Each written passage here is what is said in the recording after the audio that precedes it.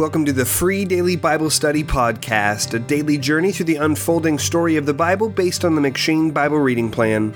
My name is Jacob Gerber, and today's meditation for November 20th comes from 1 Chronicles 15.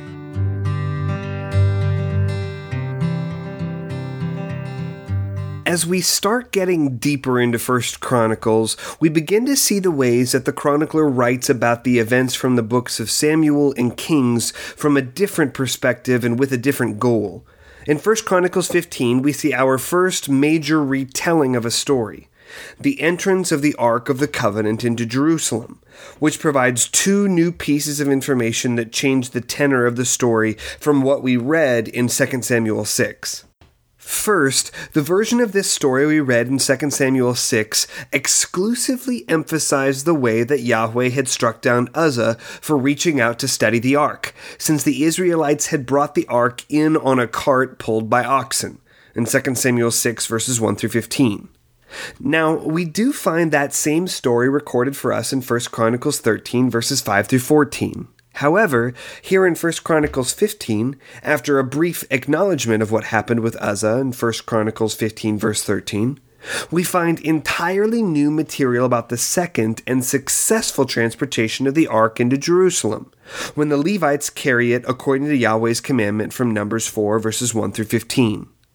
Here, David insists that no one but the Levites may carry the ark of God, for the Lord had chosen them to carry the ark of the Lord and to minister to him forever, in 1 Chronicles 15 verse 2.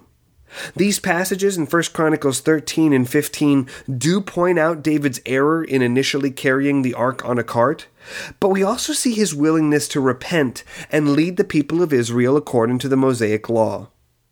Second, David also commands that the Levites should sing and play loudly on musical instruments, in 1 Chronicles 15 verses 16 through 24 and 28. David's organization of the Levites, especially to play and sing music, is one of the significant emphases of this book. See 1 Chronicles chapter 23 through chapter 26. Despite the fact that we read nothing about David's role in this in 1 and 2 Samuel. Furthermore, we read nothing whatsoever in the Mosaic Law commanding that the Levites should play music, suggesting that this arrangement is something David himself instituted, acting as a new lawgiver, as discussed in yesterday's meditation.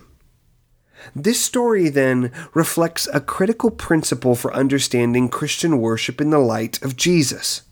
We do believe that Jesus has fulfilled and therefore abolished certain aspects of worship, for example, the sacrificial system, and also that Jesus has commanded the continuance of other aspects of worship, for example, singing, but also prayer and the reading and preaching of God's Word.